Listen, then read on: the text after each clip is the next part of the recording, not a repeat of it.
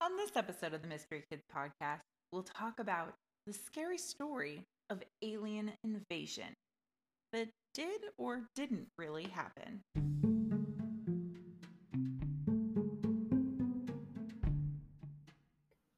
Welcome to Mystery Kids podcast. Welcome, Mystery Kids, to Halloween, the best month to be a Mystery Kids and hear mystery stories. Oh, this is so much fun.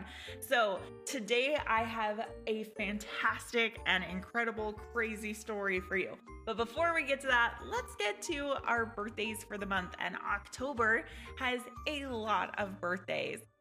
So happy birthday to Fox Cooper, Isaiah Russell, Mia, Lawrence Mateo, Angela Shacklin, AJ, Dexton Hastings and Jensen Hastings, Aaron Gartrell, Micah, Mia and Lawrence Wilkie, Adelaide, Margot, Jackson, Ryan, Kendall Stocks, Quinn, Lily, Gray, Anya, Aria, Kina Ray, Ella Blue, and Aubrey. Happy birthday this wonderful October. We are gonna jump right into this episode. This is the story of the War of the Worlds scare.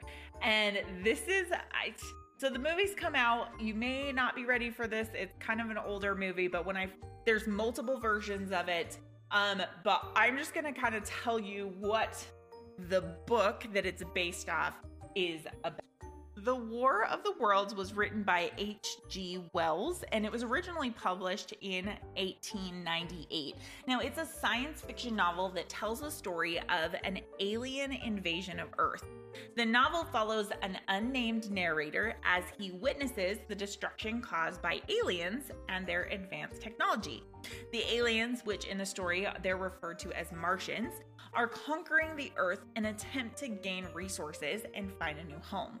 As humanity fights to survive the invasion, the narrator discovers that the Martians are not all invincible, and their own weakness can be used against them. So The War of the Worlds is a thrilling and suspenseful novel that examines the consequence of war between two vastly different species.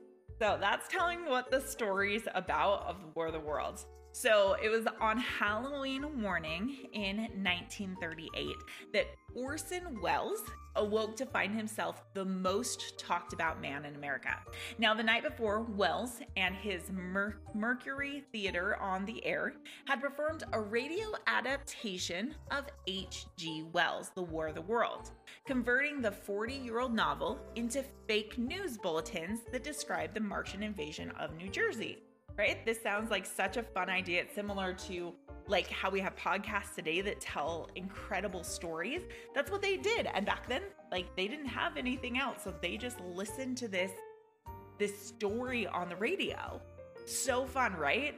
Well, some of the listeners actually mistook the bulletins for the real thing, and their anxious phone calls to the police, newspaper offices, and radio stations convinced many journalists that the show had caused a nationwide hysteria. By the next morning, the 23-year-old Welles' face and name were on the front page of newspapers coast to coast, along with headlines about the mass panic his CBS broadcast had inspired. Now, Welles barely had time to glance at the papers, leaving him with only this horrible, vague sense of what he'd done to the country. He'd heard reports of mass stampedes, of angered listeners threatening to kill him on sight. "If I planned to wreck my career," he told several people at a time, "I couldn't have gone about it better."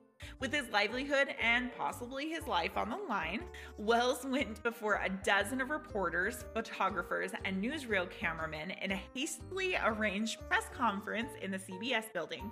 Each journalist asked him some variation of some basic questions. Had he intended or did he anticipate that the War of the Worlds would throw his audience into panic? The questions that would follow Welles for the rest of his life, and his answers changed as the years went on. From being like, nope, I had no idea, to playful hints that he knew exactly what he was doing all along. Now, the truth can only be found among long-forgotten script drafts and the memoirs of Wells' collaborators, which capture the chaotic behind-the-scenes saga of the broadcast.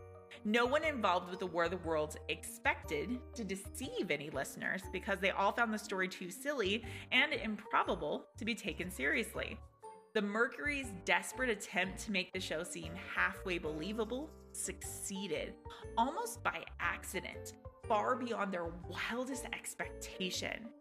So by the end of October 1938, Wells' Mercury Theater on Air had been on CBS for 17 weeks. A low-budget program without a sponsor, the series had built a small but loyal following with fresh adaptations of a literary classics. But for the week of Halloween, Wells wanted to do something really different from its regular offerings. In a 1960 court deposition of a lawsuit suing CBS to be recognized as the broadcast's rightful co-author, Wells offered an explanation for his inspiration of the War of the Worlds. I have conceived the idea of doing a radio broadcast in such a manner that a crisis would actually seem to be happening, he said, and would be broadcast in such a dramatized form as to appear to be a real event taking place at the time, rather than mere radio play. Without knowing which book he wanted to adapt, Wells brought the idea to John Houseman, his producer, and Paul Stewart, a veteran radio actor who co-directed the Mercury broadcast. Now, the three men, they discussed various works of science before they decided to settle on H.G. Wells' 1898 novel, The War of the Worlds, even though Houseman doubted that Wells had ever even read it. The original The War of the Worlds story recounts a Martian invasion of Great Britain around the turn of the 20th century. Now, the invaders easily defeat the British armies thanks to their advanced weaponry, which is like a heat ray and a poisonous black smoke, only to be felled by an earthly disease against which they have no immunity. The novel is a powerful satire of British imperialism. The most powerful colonizer of the world suddenly finds itself colonized, and its first generation of readers would not have found its premise implausible. So in 1877, the Italian astronomer Giovanni had observed a series of dark lines on the Martian surface, which he called canali, which is Italian for channels. In English, canali got mistranslated to canals, a word implying that these were not natural formations, but somebody had built them. Wealthy, self-taught astronomer Percival Lowell popularized this misconception in a series of books describing a highly intelligent canal-building Martian civilization. Now, H.G. Wells, he drew liberally from these ideas in crafting his alien invasion, the first of its kind, and his work inspired an entire generation of science fiction. By 1938, The War of the Worlds had become familiar to children throughout the medium of comic strips and many succeeding novels and adventure stories, as Orson Welles told the press that day at his broadcast. So basically, this story of this astronomer who saw the canali, which means channels, which channels are naturally forming, which got translated in English to canals, which people have to build canals up on Mars. And they're like, this has to be aliens. And that's, people were kind of like, oh my gosh, there's literally evidence of aliens, and it kind of got spread. And that was where H.G. Wells kind of got that idea in writing his book.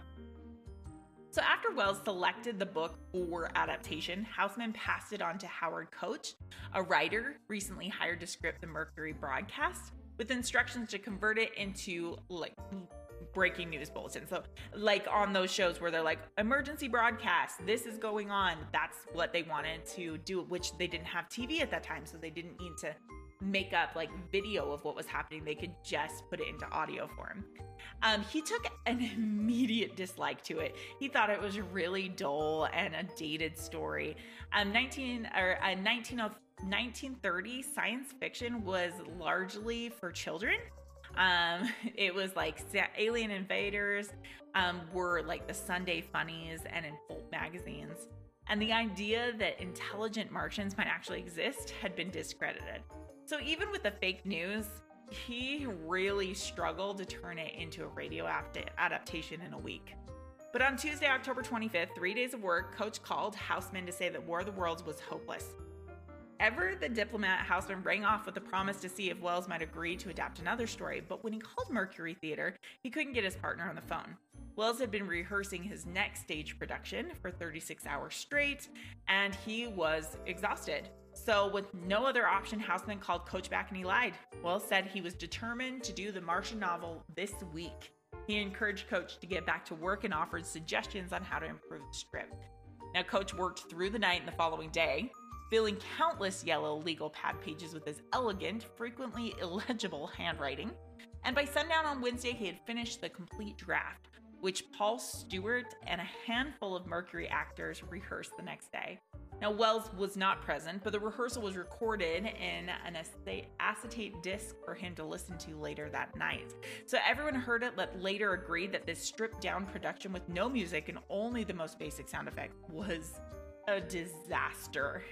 The rehearsal recording has apparently not survived, but a copy of Coach's first draft script, like the same draft they used in rehearsal, is preserved among his papers in the Wisconsin Historical Society in Madison. It shows that Coach had already worked out much of the broadcast fake news style, but several key elements that made the final show so terrifyingly convincing were missing at this stage. So like in the original novel, this draft is divided into 2 acts. They're about the same, and the second act actually talks a lot about the wanderings of a lone survivor. Most of the previous Mercury broadcasts resembled the second act of War of the Worlds, and it's titled First Person, so it's the first person talking during all of this. So Houseman and Stewart tore into the script, passing their notes to Coach for frantic last-minute rewrites. And unlike in most radio dramas, the station break in War of the Worlds would come to about 2/3 of the way through, not the halfway mark. No one at the Mercury realized that listeners who tuned in late and missed the opening announcements would have to wait almost 40 minutes for a disclaimer explaining the show was fiction.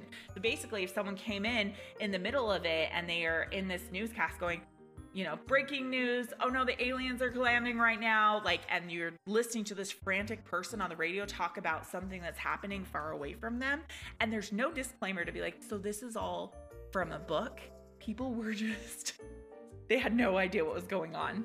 Radio audiences had come to expect that fictional programs would be interrupted on the half hour for station identification. So breaking news, on the other hand, they didn't need to follow these rules. People who believed the broadcast to be real would be even more convinced when the station break failed to come at 8:30. So the way it worked during that time is basically like the news comes on at a certain time every half an hour, and when it didn't come on at its regular time, they realized, oh my gosh, this is probably true. So that was probably a big indicator of what could have possibly happened.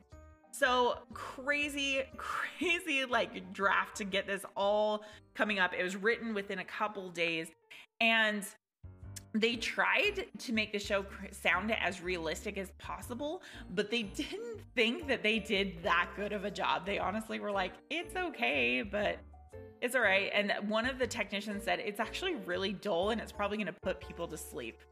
But mid-afternoon on October 30th, 1938, just hours before airtime, Wells went into the studio for rehearsal, got ready to go, and he read the script for all of that. And so for those who did not, 40 minutes would seem like hours. It was chaos for people all around the country. So at the press conference the next morning after the show, Wells repeatedly denied that he ever intended to deceive his audience, but hardly anyone then or since has ever taken him to his word. His performance, captured by newsreel cameras, seems too remorseful and contrite, and his words were chosen too carefully.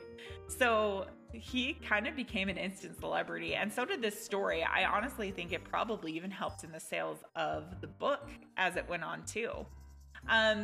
He said that he was really hiding his delight that Halloween morning because he was able to fool so many people and he didn't think it would happen, but he accidentally made this incredible story.